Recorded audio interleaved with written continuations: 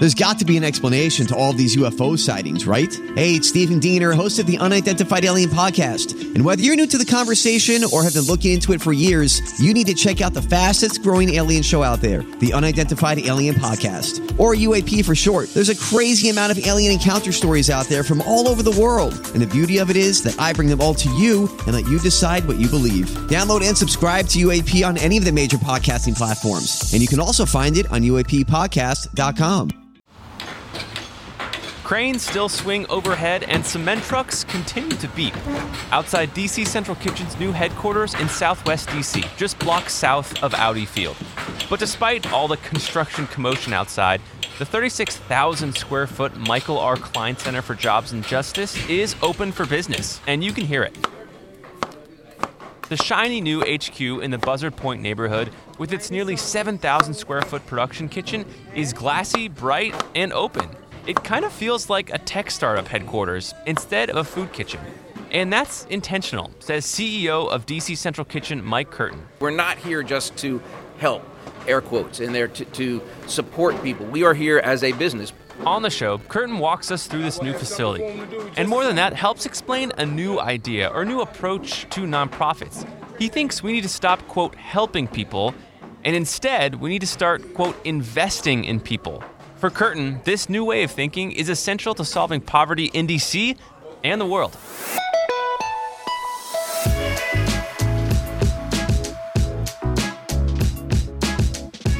Mike Curtin, welcome to the DMV Download Podcast. And just to start off, tell us where we are. Well, we are right now in the Michael R. Klein Center for Jobs and Justice, which is the new 36,000 state-of-the-art facility on the banks of the Anacostia, where DC Central Kitchen has moved all of our operations. And now we're doing everything from meals to job training to community building and life-changing empower and liberation work. And to our left, there's this huge pane of glass. What are we seeing here? I mean, I'm an untrained eye, but it looks like a sprawling kitchen to me. So this is a massive, almost 7,000 square foot production kitchen. This is about 6 times the size of our production space that we had in our old spaces. Out of this space right now, we're doing about 12,000 meals a day. Those meals are going to community partners, other nonprofits, shelters, transitional homes, halfway houses. But we're also doing about 6,000 meals a day, locally sourced, scratch-cooked meals that are going to schools in the district, mostly in Ward 7. So this is part of not only getting food into good food into all areas of our community, but it's a social enterprise business that not only generates revenue to support the other programming of DC Central Kitchen, but creates jobs for graduates of our culinary job training program. So up to my left, I'm seeing a timeline of sorts, so let's kind of walk along this timeline. I'm seeing the date 1989. Tell us, was this the start? Was this the inception? So DC Central Kitchen was founded on January 20th, 1989 by Robert Egger. Our first donation of surplus food came from the inaugural balls of George H.W. Bush. This was really a grab for publicity more than anything else. Robert knew that this was an idea that would work, but it was challenging a lot of people because it was new. And he felt that if he could get the president to be part of this, everyone else would come along. And as usual, Robert was right. And that's when we started. So, Mike, tell us more about this new idea that's driving DC Central Kitchen. What is this idea? We've evolved a lot over the last 34 years, but we are still very much focused on using food as a tool, a means, not an end, to strengthen bodies, empower minds, and build communities. And the kitchen is based really on 2 founding principles. One, and this is sort of counterintuitive, but it's that this is notion that food will never end hunger. We will never feed our way out of hunger. So that's why we use food as a tool, a means, not an end. And this other idea that somehow, unintentionally, what had happened in the charity world is the act of feeding people, the act of going out and working with folks on the streets had become more about the redemption of the giver and not about the liberation of the receiver. Everything we do is about liberation. It's about using food to help us get to that place where we don't need to give people food. And, what's kind of the driving philosophy? Is there a nexus as far as, the values, or is it just kind of a general helping your, neighbor? Well, actually, we want to avoid the idea of saying help. That sets up sort of this old tired dichotomy of otherness, and we want to avoid that. What we want to say is we have everything we need in our community already. We have food that we're not using appropriately. We have healthy, good food that we're not using appropriately. We have individuals who want to work, who want to become the people that they've always wanted to be. They want to be part of a larger economic discussion. We have space. We have young folks who want to volunteer. We have seniors who are still part of the community but might not be working, and they want to be part of this. So if we just take all of what we have in front of us and sort of rearrange the pieces a little bit, we'll be able to create incredible change. And, for a second, can we back up and talk about the core issue here, which is need and hunger? Can you situate that issue and how serious it is in the district? Well, hunger remains a huge issue throughout our country. Tragically, the district is no different and even in worse shape than many areas around our country. D.C. has the highest rate of senior hunger in the country. The capital of the United States of America can't take care of, feed, provide support for our senior citizens, and that is tragic. We also have the largest growing population of what's referred to as opportunity youth in the country. So these are individuals that are aged 18 to 24. Most of them haven't graduated from high school, are not involved in school, are not employed, are really disconnected from their families, and are lost searching for what's next. So we have a group of young folks that are dealing with hunger and insecurity, and we have a significant senior population on the other end of the spectrum that is also dealing with insecurity and hunger. And these two forces are creating significant increase in need right here in the district that has only become more acute during and now after the pandemic. How would you answer the question, why should I care? Why should people care? The first answer is poverty is expensive. When we, in a disjointed way, try to support individuals, we spend a lot of money doing it, and we don't get much return on that investment. A lot of the individuals that we train that come through our program are folks that have been in situations that have put them into the criminal justice system, and they become incarcerated. And as we could talk for a long time about the shortcomings of the criminal justice system in our country, but what a short way to look at it is a self-fulfilling prophecy. The national recidivism number is roughly 70%. So folks that go into prison and get out more than likely will reoffend and go back. And the number one reason that happens is because they can't get a job, because there's this idea that, well, if someone was in prison, we certainly can't hire them. So what do we expect? What do we think is going to happen? And it costs about as much money to keep someone in prison for a year as it costs to send someone to an Ivy League college. We're all paying that money. That is tax dollars going into a program that we know will fail. We know that. However, if folks that have been incarcerated come to our program, their chances of them reoffending and going back, mostly because they will have a job now, is about 3%. So that is hundreds of millions of dollars that just one program a year can save that can be reinvested in our community. So if there's anything about your community that you would like to see done better, roads, parks, green space, public transportation, programs like DC Central Kitchen matter. Folks that are not in a position to provide food for themselves and their families, that matters. If we can find ways to do that, that matters. And that makes our community a stronger, more viable, more sustainable place. In other words, it's not just someone hungry, it's jobs, it's feeding that hunger, and that all kind of folds into society at large and impacts everyone at a certain point. So hunger is just one of many symptoms of this larger issue of poverty, and that's ultimately what DC Central Kitchen is all about.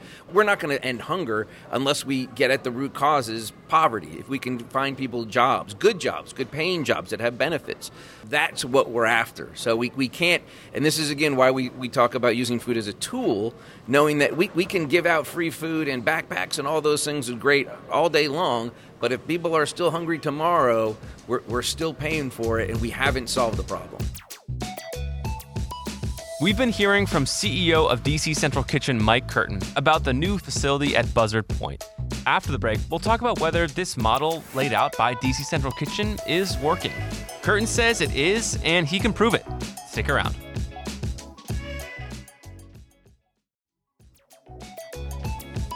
And we're back. So, Mike, is DC Central Kitchen's model of training people to cook, then hiring them as chefs to cook for those in need, is this model working? It absolutely works. We have now close to 250 employees. Over half of them are graduates. Some of them have been with us almost 20 years. Now, some actually have been here longer than 20 years. Supporting their families, supporting themselves. They've moved out of shelters. They've moved off of SNAP.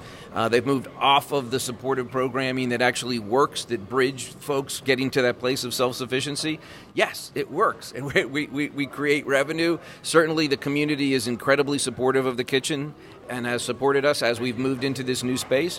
But we actually earn over $10 million a year with our school contracts, the 3 cafes that we run now, catering, other businesses that we run, again, staffed by graduates of our program, being paid living wages with living benefits, retirement benefits. So this cycle, this righteous cycle of liberation, empowerment, and opportunity, actually, it does work. It does make a difference.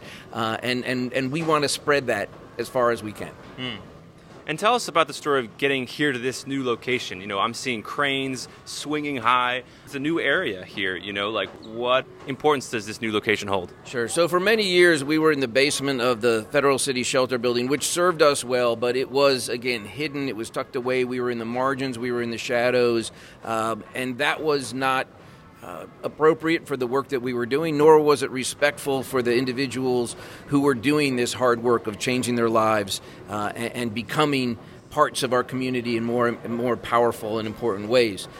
We also wanted to be in a developing area, like you said, right here on Buzzard Point and on the southwest waterfront. It is sort of between the wharf and the yard, so it is an area that is developing, and we wanted to show that social enterprise nonprofits can play a significant role in economic development. We're not here just to help, air quotes, and there to support people. We are here as a business. We, as I said, we employ over almost 250 people at living wages. Again, and many of those folks had been unemployed for significant periods of time. That is an important part of making our community stronger and more sustainable.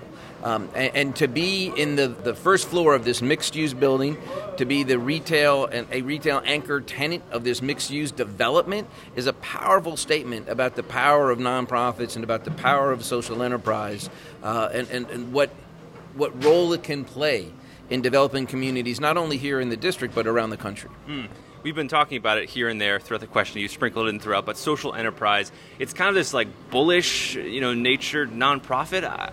I'm still trying to conceptually understand it, better, but can you lay out that mechanism for us? Sure. It's real simple. It's business with a motivation of doing good, of making our community a stronger place, looking at people as opposed to profits necessarily. Now, business is good.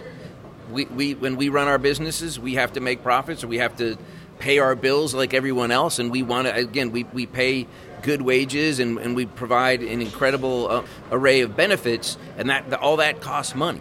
But every penny that we make, we invest back into that business to grow that business and to do better by the people that are making those businesses happen. So social enterprise, again, it's no different than any other business, except that we are not focused on how much money we're going to pay our shareholders, how much money we're going to pay the management, how much that we need to expand our businesses, to move into other areas. We want to do what we do really well. We do want to grow our businesses, but we want to make sure we do it in a sustainable way that makes sense for everyone involved. In a capitalistic society, it sometimes seems antithetical, but it sounds like it's working. Yes, it is working, and I don't think it's antithetical because it is business. Again, we have to pay our bills. In this massive space, the gas people, the electric people, the water people, they all expect to get paid. And I can't say to them when the bill comes, hey, don't have money, but hey, we did 12,000 meals yesterday. How's that? That's not going to work. So we believe in capitalism. We believe in business. It is absolutely a successful model. However, when people are getting very, very rich, while others are getting very, very poor, there needs to be some sort of adjustment. And we look at the way we do business as an opportunity to say this can benefit everybody. Everyone can do well in this model, including those in our community that aren't really even immediately involved in it. So if you're a listener, you're like, I want to help, but this guy's telling me not to really help. What should we do if we're concerned about this issue, but we want to do it in the right way that you're kind of laying out here? So I would never say don't help. I would say let's not think of help in the old tired way where we've thought of it before, where there's one group on one side of the table sort of reaching down to another group saying, hey, aren't you lucky that we are here to help? We want to say, hey, we can all do this together and help each other get to a better place at the same time. So the best way to be part of what we do here at DC Central Kitchen is to go to dccentralkitchen.org, sign up to volunteer, come down, check it out, chop, slice, dice, cut with us in this beautiful new space, work side by side with our staff, our students, and get to know who we are. Go to one of our cafes. We have one at the Arc over in Southeast. We have one in the first floor of the Martin Luther King Library in Northwest on 9th and G. And then here at 2nd and V Southwest at the Klein Center for Jobs and Justice. Come in, be part of that. Hire us to cater an event. And you can also go to that same website, dccentralkitchen.org/donate, and invest in the work that we're doing here and invest in the future of our shared community. Well, thank you so much for laying out kind of this vision. It seems new to me. It seems like kind of old to you. You've been here for a while, but I appreciate you laying it all out for us. It seems like you're excited about the future. We are wildly excited about the possibilities here. We've been around for 34 years now, but this in some ways is a new start. We as always stay true to where we began, but this will give us an opportunity to do so much more, to be so more impactful, and an opportunity for more people to be part of that work to change our community for everyone. Thanks again. My pleasure. And that'll do it for us today here on the DMV Download podcast. Thank you so much for listening, and let us know how we're doing. Give us some stars on your favorite podcast platform or leave a review. This show is brought to you by WTOP News. Listen on 103.5 FM in the DC area, 107.7 FM in Virginia, and 103.9 FM in Frederick, Maryland. Online at WTOP.com, and of course on the WTOP News app. Have a great week. We'll talk Wednesday.